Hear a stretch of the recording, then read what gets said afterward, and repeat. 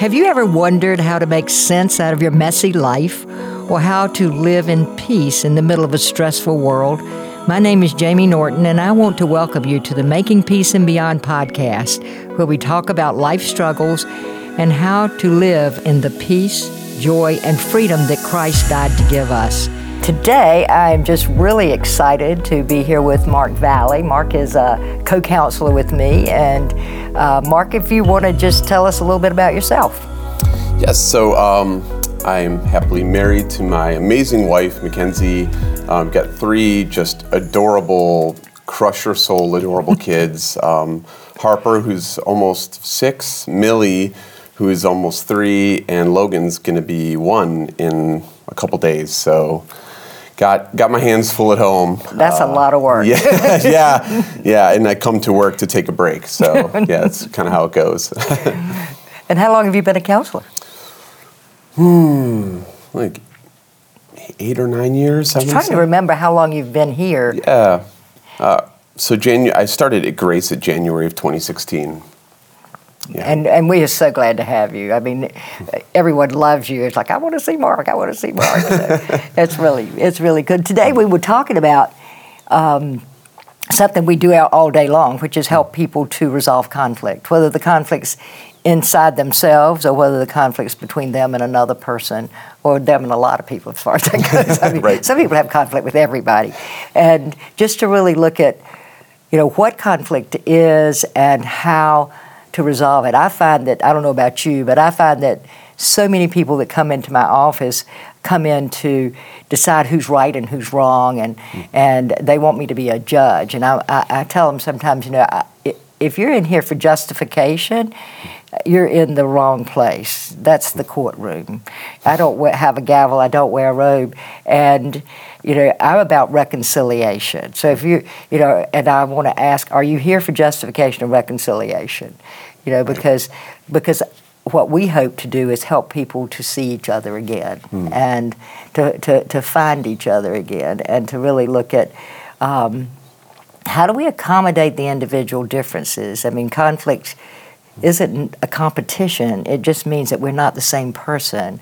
We see things differently. And to me, it's like, it's just about how do we accommodate individual differences, not just with each other, but also with the world, but also internally. How do we deal with our own conflicting desires and our conflicting values? How do we do that? So I don't know, what is your take on it? Oh man, well, yeah, I think first of all, conflict in itself, it needs to be engaged with, it needs to be resolved. It can't be left untouched or swept under the rug, whether it's in a marriage or whether it's within ourselves, right? So yeah, that's the first thing I really think of when I think of conflict. Is it's something that needs to be addressed, because if it's not, that's where other problems sort of start to arise from. And I can absolutely attest to your experience with couples coming in and wanting to be, to tell him he's wrong or tell her she's wrong and I'm right, kind of thing. And it is, it's a lot more nuanced than that. It's a lot more layered than that. Like you're saying, you've got 2 different perspectives. So, if you're working with a married couple, right, you've got 2 different sexes, 2 different personalities, 2 different family histories, 2 different genetic makeups, right? Like on and on and on and on, bringing their own perspectives to the same exact issue. And it's not going to be as simple as like, well, he's wrong and you're right, or you're right and he's, So yeah, it's usually a layered conversation. There's many pieces to sort of pick apart, and the challenge is, how can we, if we're in conflict with somebody else, how can we see them, like you're saying, kind of validate where they're coming from? Like you're not crazy why you see it the way you do, but here's where I'm coming from. Now, how can we sort of work this out without belittling either side, so to speak? Sort of a win-win approach. I kind of see it as a dance. I mean, if I grow up doing a cha-cha and you grow up doing a waltz, we're not going to dance well. We're going to have some toe stepping on. That's right. And so it's not about one dance being better than the other dance. It's that it just doesn't fit well together. And so we may need to learn a whole new dance. That's right. I mean, we may end up doing the rumba, the samba, or something. We don't know. But whatever, when people square off against each other or they avoid, I mean, that's the other thing.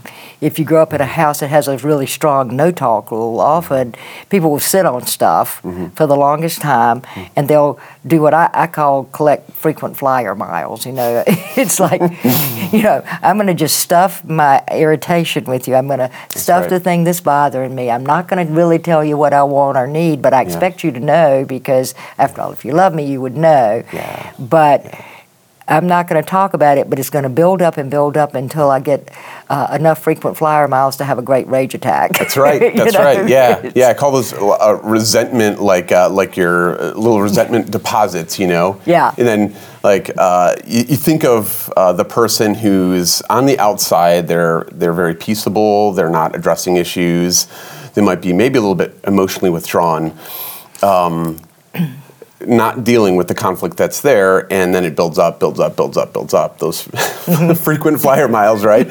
You cash them in. You cash them in, right? That's the volcano. That's the human volcano, right? Out of nowhere, Vesuvius erupts, and now you've got a big mess on your hands, and the other person is saying, "Where's all this coming from?" Right. You or haven't you do said something anything. really self-destructive, like go and have an affair, you go get drunk, you go do something that you now have justified because of all these resentments you have. That's right. And you're justifying that behavior because of what you did to me, which I never told you. Right. And the more we build up those resentments, we start to develop a narrative about the other person in our head that we're not even telling them. And so, Jamie's just this horrible witch of a person, and she disrespected me again, and I can't believe it.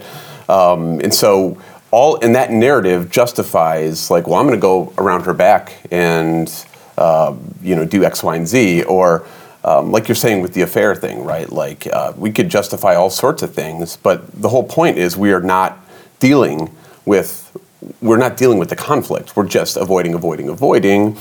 And eventually that energy, conflict's kind of like energy. It's got to go somewhere. It doesn't lie dormant and just goes away, like blows away like dandelion dust, right? It has energy. It has to move, right? And so is that going to go towards, an affair? Is that going towards food, shopping, eating, drinking, porn, right? Like, is that going to go towards rage? It's not just going to sit there and be left untouched. You have to deal with it. Or it can become passive-aggressive. Ooh, yeah. I can fix your breakfast and burn your toast. Yes. You can tell me you want to buy a green sweater, and I can get you a red sweater and get mad at you for not being grateful. we can have these little snippet fights without ever dealing with the real issue. Sounds like you've been around the church for a while, Jamie. Feels like you know some things here. Yeah. It's the polite version, right, of dirty fighting. I'm nice. I can't really say what I want. But in all compassion for everybody that we work with, I know the family I grew up in, we were in survival mode. It was control, fight, run. So we never learned. Either everything looked according to the way we thought it should look, or we would just get mad and fight about it, or we would totally withdraw. And now we've become a culture that does that because we cancel people that disagree. I don't know when disagreeing meant I didn't like you, but we never learned the skills of problem solving or the skills of resolving issues. And we just learned how to avoid them or fight them, and so people come into marriage because we usually are attracted to the same level of emotional development that we have. So it's very comfortable. We speak the same language. If I speak German, I'm not going to be easily hooking up with a person who speaks French, because we don't speak the same language. But when we speak the language of avoidance, lie, pretend, then its relationship is attractive because it's comfortable. That's right. There's a familiarity to, No, we don't talk about stuff around here. That's right. Yeah. The devil you know is better than the devil you don't, right? Like there's that familiarity. We're drawn to that. Absolutely. And like you're saying, our clients who are coming in, they don't just necessarily like one day decide, oh, I want to be conflict avoidant, right? Or I want to be a rageaholic, that starts somewhere, right? And oftentimes it's been modeled in the house, that they grew up in. And so some of that stuff is just caught and you just absorb it. And, without any serious self-reflection, you just carry on the traditions that don't work. That don't work. Yes. Yeah. And they don't work. They do, yeah. It turns out they don't work. Right. Right. Yeah. Absolutely. It's so. It's so much of what we do is learning tools, but it's really not even about communication. You have to really look at what happens to me when I try to be honest. Because healing, you mentioned earlier, healing happens in truth. It doesn't happen in the lies that we live in. Right. It only can happen in truth, no matter how painful the truth is. Somebody said one time, the greatest infidelity is to believe that the truth is bad, because the truth itself is always of God. Sometimes it's painful. A lot of times it's painful. And a lot of times it's scary. And our belief is that if you really knew that about me, you wouldn't love me anymore. You would leave me, and so people avoid those things that they are ashamed of. They avoid those things that they feel are unlovable or that make them unacceptable. Right. And when they begin to think about talking about those things, there's an anxiety that comes up. It's really it's scary. What's going to happen, right? If I'm transparent here, what's the reaction I'm going to get? And oftentimes, right, it's that sense of I'm going to be rejected, I'm going to be abandoned, I'm going to be punished, right? Because that's what always happened. That's right. That's what always happened, and to be vulnerable is the scariest thing that any of us ever do. Everybody wants to be loved. That's right. Everybody wants to be heard and seen, but most people are terrified to be known. And it's that a willingness to be known, because intimacy is just intimacy. It's just vulnerability and being transparent. And that's the scariest part. Something I love, and we've experienced this in couples, because we've worked with some people together. You work with her, I work with him, or you work with the couple, I work with him. And to see people both realize I need to learn some things, and then they do the work, and then they tootle off into the sunset. And sometimes I'll say, God, I don't even think you can fix this marriage. This is really, really bad. And the next thing I know, they're tootling off into the sunset. It's like, great, because love is tough. And that's one of the things that I don't think we trust love. Love created us. It sustains us. It's what we are for. And so it will hold in the truth. Absolutely. Always. Absolutely. But both people have to do their part. That's right. And then down the road you see these are people that have a better marriage than either one of them ever dreamed of. Yeah. Because they did what they needed to do. Right. Instead of canceling each other. Right. Which is, culturally it's becoming more and more the norm now. But yeah, like you're saying, couples, when they come in to see us, they usually, if they stick around long enough, they usually reach a point, like they cross the threshold where they start to say, oh, I came into this thinking the other person was the one with all the problems, or they were doing everything wrong, but now I'm starting to see myself a little bit more, right? Like we especially in conflict, I don't think we see ourselves very well. We get so defensive, we get so protective. It's all about defending, deflecting. It's all about the other person. How do I win the argument? How do I that we don't look inward. It's a human tendency, right? We just don't do it. So one of the many benefits of counseling, right, is that you're forced to sit with your stuff, right, in the presence of another person, right, or other people. And so I think it's one of my favorite parts of the job, I don't know if it's the same for you, is that when that person has that moment of like, oh, it's me too.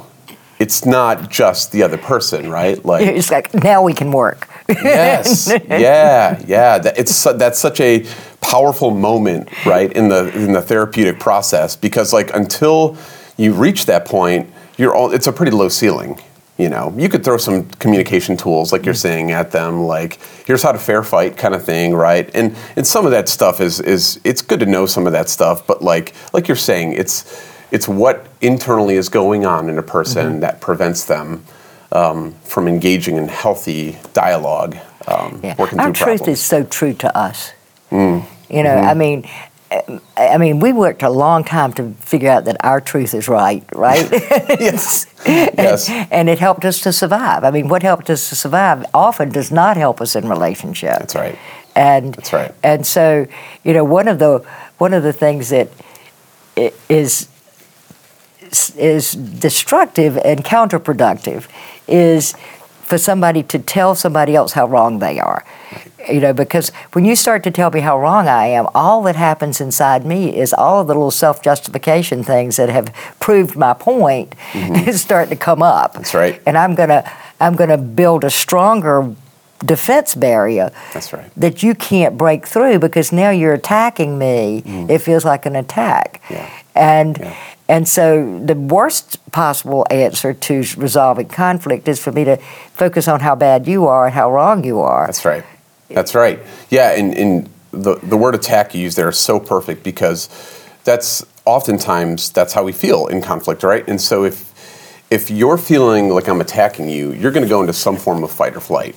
You are. And when we're operating out of that part of our brain, we're not thinking like super rationally or logically, right? Like we're thinking, how am I going to destroy Mark, right? Like how am I going to destroy Jamie, right? Like exactly. It's just, and they want our help to do it. Yeah. Let's go pay a counselor to help us do that. So yeah, it's like shifting out of that self-protective survival state, right? Which it's so instinctual, and it's like in our bones, right? So in the moment, it feels so unnatural to step out of that. This is why I have my couples take time outs like all the time, you know, because like if you're emotionally elevated in conflict, I could promise you nothing good is going to come out of that. Yeah, I tell them it's kind of like trying to solve math problems in the middle of Highway 71. Yes. I mean, you're going to be hypervigilant, you're going to be hyperreactive, you're going to be defensive, you're not going to be listening. That other person has now become your enemy. That's right. And that's right. You're becoming somebody who thinks you need to defend yourself. That's right. And so you have to get back to that I have nothing to defend, because that person's not the definer of who you are. Right. But you're also not my enemy. And you're my spouse, you're my child, you're my coworker, you're whoever you are. And we don't see that person in that light in those moments if we're feeling attacked, or if we're in that defensive sort of state. We see things very black and white when we're under attack. And so you're either a good guy or a bad guy, right? Good girl or bad girl. And so like you're now the enemy. It's not your, you know, my spouse or my significant other or my friend who has your, you know, own struggles that you're bringing to the table, but also a lot of really good redemptive pieces here. You're just this bad, right? We see this on Twitter all the time, for crying out loud, right? Like, you're just, you're a demon, right? You're not a human being. You're a demon because exactly. You disagree with me. Yeah, absolutely. Don't you realize who I am? So, you should know who I am. I'm always right. You know? That's right. Yeah. One of the things that is so frustrating for me in counseling is if you indicate that someone who's not willing, who came in for the justification, who came in for you to see how bad their spouse is, when you suggest that they may have a role, they may have a part of the dance, and then immediately you hear, well, you just side with him all the time, or you side with her all the time, and because any feedback, any possible suggestion that you may not be perfect, you know, will make you the enemy. Right. And so then we become somebody who's on the enemy's side. Yeah. And I'm not on anybody's side, you know. I mean, I'm gonna eat the same thing for dinner no matter what you do. You know, but you're not getting paid that much, Jamie, to really be on someone's side. Yeah. But what I would love to see is for you guys to listen to each other and hear each other in a different way. That's right. And you can't do that if you got to be right and that person's got to be wrong. Absolutely not. 100%. Like, and I know that what you're talking about, that frustration of like, you know, it could be it could be like, you know, 90% you're focusing on person A, and then person B, it's like, oh, and then there's just like 10% that we should probably pay a little bit of attention to, and it's flip the tables, you know, like not coming back here. How dare you? Yeah. It didn't work. Yeah. I think, you know, if especially as Christians, like part of our belief is that we are fallen, right? Like, yes, we are loved children of God, but we're also fallen. So like. That same belief needs to carry itself into conflict or into the counseling office, right? Like if I just come in thinking like I am like God's gift to marriage, or I am just like this infallible, you know, it literally it contradicts the beliefs that I say I believe in, right? Mm-hmm. It's like this is part of Christian theology historically, is that we know we're broken, but all of a sudden we enter into the counseling room and like, no, that's not the case, you know. Nothing wrong with me. I've done everything right. Right. Yeah.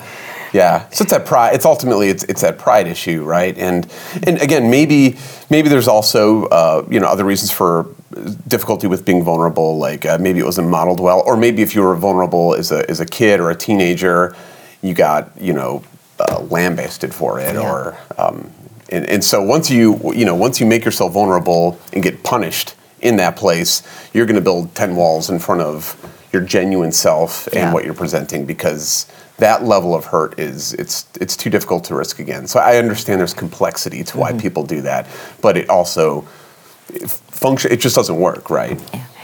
And you know, really realizing that whatever causes conflict in relationship is not going to just be in this relationship. I mean, because our image of ourselves that we create, and often in survival mode, it's a false image. You know, it's an image that we create so that nobody will criticize us. Everybody will accept us. Everybody will adore us and admire us and build us up. And that's, you know, that's who I am. That's right. And that's who you are, Jamie. That's how we all see you. I don't know if you knew this. Yeah, and I'll sell you the Brooklyn Bridge. You know? It's like that is you know, that whole idea of I have to be perfect in order to be loved. Because that black and white thinking comes in there, and so that when we're by ourselves, I can be anybody I want to be. I can image myself playing the guitar in front of thousands. I can image myself being the most adored, loved person in the world. But I can't play it out with my body. That's right. In a really close relationship. You can't pretend.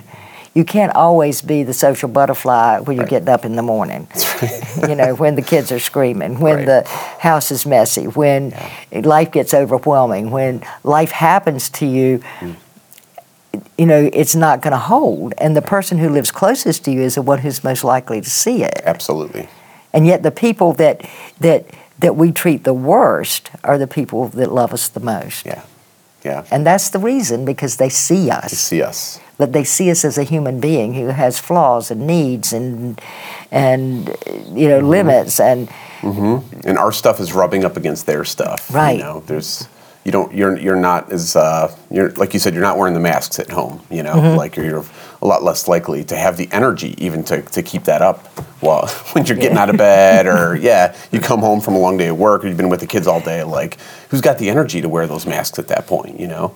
Yeah, nobody's going to adore everything you do, you know. I mean, it's like, okay, but I think you know, if you look at, you know, our God-given boundaries, time and space, you know, and experience. You know, I mean, those things we don't have a lot of control over. Right. And the more time, space, and experiences you have with somebody, the more likely you are to see the human beingness of each other. That's so true.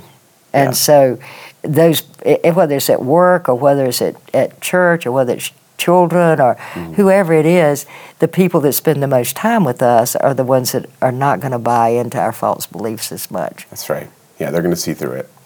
And so if I have to maintain that, then it's probably going to be with a lot of anger, right? A lot of control issues, right? a lot of criticism, often sarcasm. Sarcasm is so disastrous. I mean, it's like the tearing of flesh. Yeah. It's the same Greek from the Greek word that means the tearing of flesh. That's right. Yeah. In fact, so the Gottman Institute, John Gottman, who's kind of like the czar of couples counseling. He's done 40 plus years of research on this stuff. He includes sarcasm in the 4 horsemen of communication. Wow. So in his 4 horsemen of communication, these are the 4 patterns of communication that best predict the end of a relationship or a marriage. So what are they? Criticism, defensiveness, contempt, and stonewalling. So under contempt, it's kind of like expressing like disrespect or bitterness or resentment for your partner. But one of the most common ways that comes across is in sarcasm, and it's just passive aggressiveness, right? Like it's its own biting sort of form of passive aggressiveness, and So he considers it in the kind of the worst of the worst category. Yeah, contempt is in the definition, if you look in Webster's, of sarcasm. I didn't know that. To treat another person with contempt. Makes sense. Yeah, and we've kind of normalized it, I think. It's very much in our media, in our you turn on any show or a comedy or whatever, it's going to be loaded with sarcasm, which I get it. Like there's it's funny, right? It can be funny at times, but in a relationship, it's belittling, demeaning, passive aggressive, tearing, like you're saying. Yeah. It often hits at things that people are particularly sensitive about, like to joke about somebody's weight is often sarcastic. Right. And then if you say that hurt, well, I was just joking. Yeah, you're too sensitive. How many times have you heard that in sessions? Like it was just a joke, right? Like it's that backpedaling of like, what's wrong with you that you're taking it so seriously? Why are you offended by my joke? I was clearly just playing around. I just shot you. Why are you bleeding? Right. I mean, it's like I don't understand. Yeah. It was all in fun. And all of these like dysfunctional ways of resolving conflict it's like it can be fixed by simply, and I say simply, but it's emotionally it's not always simply, but like just direct, honest, clear. Hey, it was hurtful when you did X, Y, and Z. Like that hurt me. Yeah. It's again on paper, it's easy to say, it's very direct, but the emotional realities in the person's history and all of their baggage, makes it for some people I think very difficult to just come out and say it. It's very shaming, and once shame taps in, it's hard to speak. I mean, shame makes us isolate. Yeah. Close down, block off. It closes us down. Yeah. I think the thing that is so important in really dealing with so many if people really want to heal and believe that they really do care about each other, and that this is just something's wrong, something's amiss here, we don't even know what it is. One of the most important things is that assumption of positive intent. To really assume something's going on between us. I don't understand what it is. I don't know whether it's me or whether it's you or whether it's both of us, but there's a tension, and I want to resolve it. I want to have harmony between us. And I have to assume positive intent that assumes that you care about me and I care about you. And whatever's going on between us is the issue. It's not about you being a bad person or me being a bad person. It's the thing. It's the issue, yeah. The issue. Yeah. And one of the biggest mistakes I see people make is they leave the issue and start to attack the person. That's right. Yeah. And that's part of in that list of the 4 horsemen of communication. That's what criticism is. It's not targeting the behavior or the situation or the issue. It's targeting the person, right? It's an identity attack. It's you're lazy. It's assuming the other person is evil. The other person you're selfish, right? Or you always do this. You always do that. Rather than always is. Ooh, the all or nothing stuff is just... it's bad. It's bad. You never did this. You always did that. Yeah. Rather, I think if you see the behavior, you could understand, like, there's a person behind that who is probably just trying their best, right? Like, flawed, yes, but, like, so are we, Mm-hmm. And part of that, I think, assuming positive intent, again, as believers, is that you see the image of God in that person, right? Or if they're, a believer, you see Christ in them, like, there's no way this person is 100% evil. There's just no way, that they're just absolutely hell-bent on destroying me, even though I might feel that way, but my feelings aren't always reality. Like, if my feelings were a reflection of reality all the time, like, the world would have ended like 16 times in the last 2 weeks, because like I'm an emotional Italian, I get big feelings, right? So everything is like, oh my gosh. I'm just a Southern woman and I have it. Yeah, we're sitting on a powder keg right here emotionally. But yeah, if emotions were reality, like, think of how just dire and crazy everything would be, but like, they're not, Emotions have no brain. They're just feelings. They're usually a response to thinking or beliefs. There's something that has triggered the feeling, and often it's an experience or a thought. I tell people a lot of times, if your God is your feelings, that if you make your choices based on your feelings, in fact, the most likely way that you could end up really unhappy is to seek happy. That is the thing that I hear more than, and you probably do too, people come in and their justification for doing something that's going to hurt everybody and be self-destructive is, I'm just not happy. I'm not happy. I'm not happy, and that should justify me doing this other thing. That's right, yeah. And that those emotions, they're important because they tell us that there's, it's a little signpost. Something's going wrong, right? Like, I sometimes liken them to the to the prophets of the Old Testament, right? Probably kind of smelly, stinky. Nobody really wants them around, like these negative emotions, right? But they're pointing to a reality that we need to listen to, right? So they themselves are not the end, right? Like, unhappy. Like, I'm unhappy right now. Well, that's not an end. That's trying to tell you, like, something's going on that probably, again, needs to be addressed. That's that unresolved conflict that needs to be addressed. It's not, okay, I've arrived and I'm unhappy and now I have to make a decision. It's, what is this telling me about myself, the relationship? And often you find that, I think, research has shown that, generally speaking, the person who is the most unhappy, who seeks a divorce, is going to be the most unhappy 5 years from now. Yep. Yeah. Because contentment does not depend on your outsides; it depends on your insides. Right. And happy is a situational thing; it's not a state of being. Yeah. Over a period of time. Joy is. Joy is just the experience of God smiling at you with a twinkle in His eye.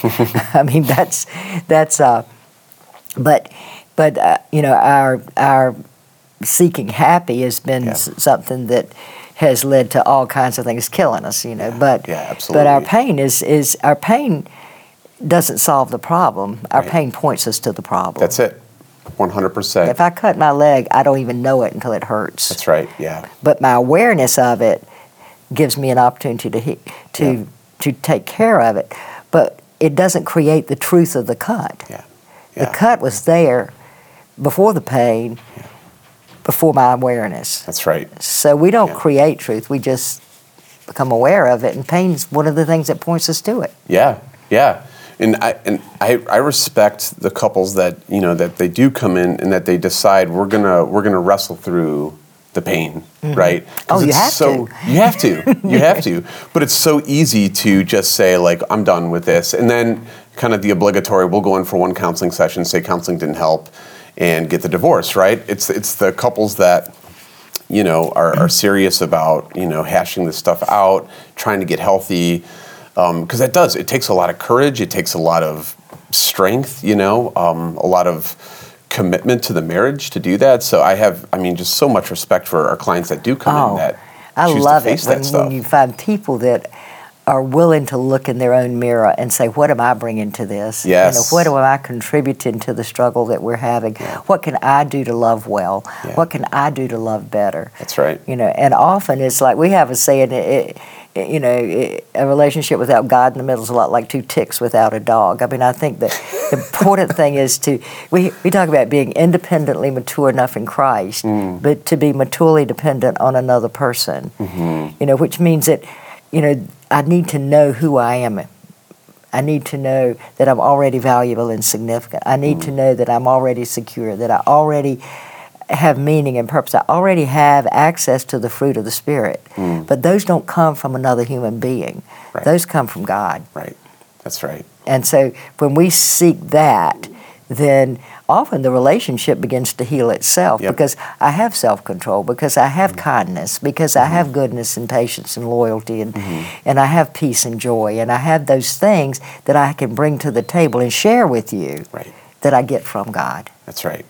Yeah. Yeah. It's oftentimes so many of these problems are resolved just by the person kind of looking in the mirror and, focusing on their focusing on themselves. And usually, if one person makes a step in the right direction, and this isn't all the time, but often, one person takes a step in the right direction, the other person's going to follow, right? Because marriage relationships, they're a dynamic, right? You affect me and I affect you, not in a codependent way. Well, ideally not in a codependent way, but in a way where it's that, okay, Jamie has taken a step towards humility. I can bring my wall of defensiveness down because now this doesn't look as dangerous. This doesn't look, I'm not risking as much, right? I'm not being attacked. I'm not being attacked, yeah. So maybe I'll bring my wall down a little bit and you bring it down a little bit further. And yeah, pretty soon our hearts start to soften. There's a willingness to hear the other person out. There's a willingness to see the other person. And so oftentimes it starts with that one person saying, like, I'm done with this kind of crazy cycle that I'm in. I'm going to start with myself. What can I control? I can control what I'm bringing to the table. And oftentimes it sets off a chain reaction in a positive way. I tell couples sometimes if you grow up speaking the language of survival, it's your first language. And I mean, it's pretend, control, fight, run, whatever it takes to control or fight or run. And God offers us the language of love, which, is all the things we just mentioned: forgiveness, mercy, grace, compassion, really vulnerability. But if I was going to send you to Germany next week, and I said, when you get there, I want you to speak perfect German and have perfect German habits and customs, you would laugh at me because I can't learn a new language in a week. Right. So don't expect that, we're going to just heal and then run off and everything's going to be perfect. Yeah. Because you're going to speak a word first, and then you're going to speak a phrase, and then you're going to speak, you're going to learn to speak broken love, and then you're going to be able to, be more fluent. But then life is going to happen suddenly, and when life happens real suddenly, we often flip back for a moment into our survival behavior. And to really be able to say, I did that, God, it's me again, kind of thing, and ask forgiveness and own it, and then get back on the horse. Keep that short account, right? Versus parking your car there, building a house there, right? Living there for about 30 years, like you want to, it's going to happen, right? But again, hopefully the heightened awareness of your stuff and, I don't want to stay here. I'm going to notice it. I'm going to, deal with it with the Lord or my spouse But often you find, I'll go after you, so you change and then I'll change. Yeah. And then, you start to change, and then I start to put my wall down just a little bit, and then you have one of those moments where you forgot your language, and then I put my wall back up, and so it becomes like a you go, no, you go, no, you go, no, you go kind of thing, and it never changes. It's a stalemate. I can't change for somebody else. Right. If I'm going to just become a person that I think you'll love better, then I'm still dependent on you. That's codependency. That's right. That's what codependency is. I need to become a better person because I want to be a better person. Right.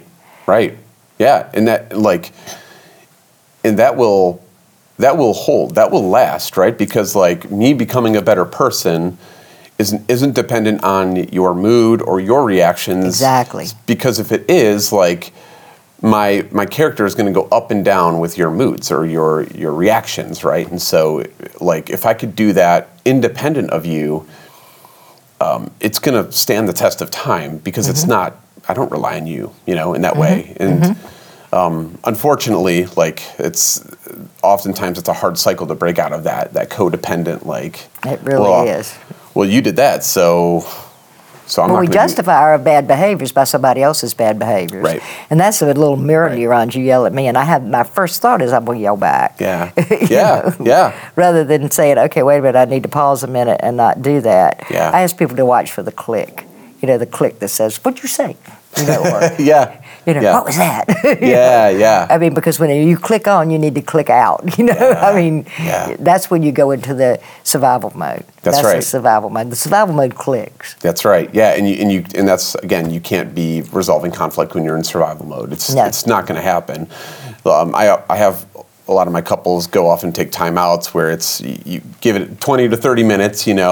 I actually was working with this couple, and it was a retired military couple, and the husband said, when I take the time out, I noticed I'm gathering artillery. I said, what do you mean? He said, well, I'm just thinking about all the things that I'm going to say to just destroy her, like. Because I love her. right. So it was really insightful, and he said, I got to stop gathering artillery. Like, yes, you do. Yes, you do. This is not the purpose of timeout. This is not the purpose of the timeout. Yeah. Oh my goodness, we have our work cut out for us. Yes. We do. I'm so glad we had this conversation. Me too. It's really, I learned so much from you, and I think we share such a good group of people. We do. We're pretty fortunate here. Yeah. And so I thank you for being here, for joining. Thank you for having me. Yeah, we'll have to do this some more. I haven't done a podcast yet. Is this? Can I tell people I'm on the podcast circuit now? Absolutely. Did Making Peace? Who knows what's next? Yeah. Jamie, we love you so much. Yeah. You're such a role model. You're such a leader. All the things, Jamie, all the things. Like, you started the ministry here. Like, we wouldn't even be here without you. So we have so much admiration and respect. Hopefully you're here because God brought you. But anyway. Yeah. Thank you. Yeah, that's very nice, very kind. And if you have enjoyed this conversation, we just would encourage you to please join us again. And we're on other social media. We're on TikTok, we're on Instagram, Facebook. We have other podcasts. Check out Making Peace and Beyond website. But Making Peace and Beyond would certainly appreciate any reviews you might have or comments you might have about anything you've heard here. And thank you so much, and God bless you.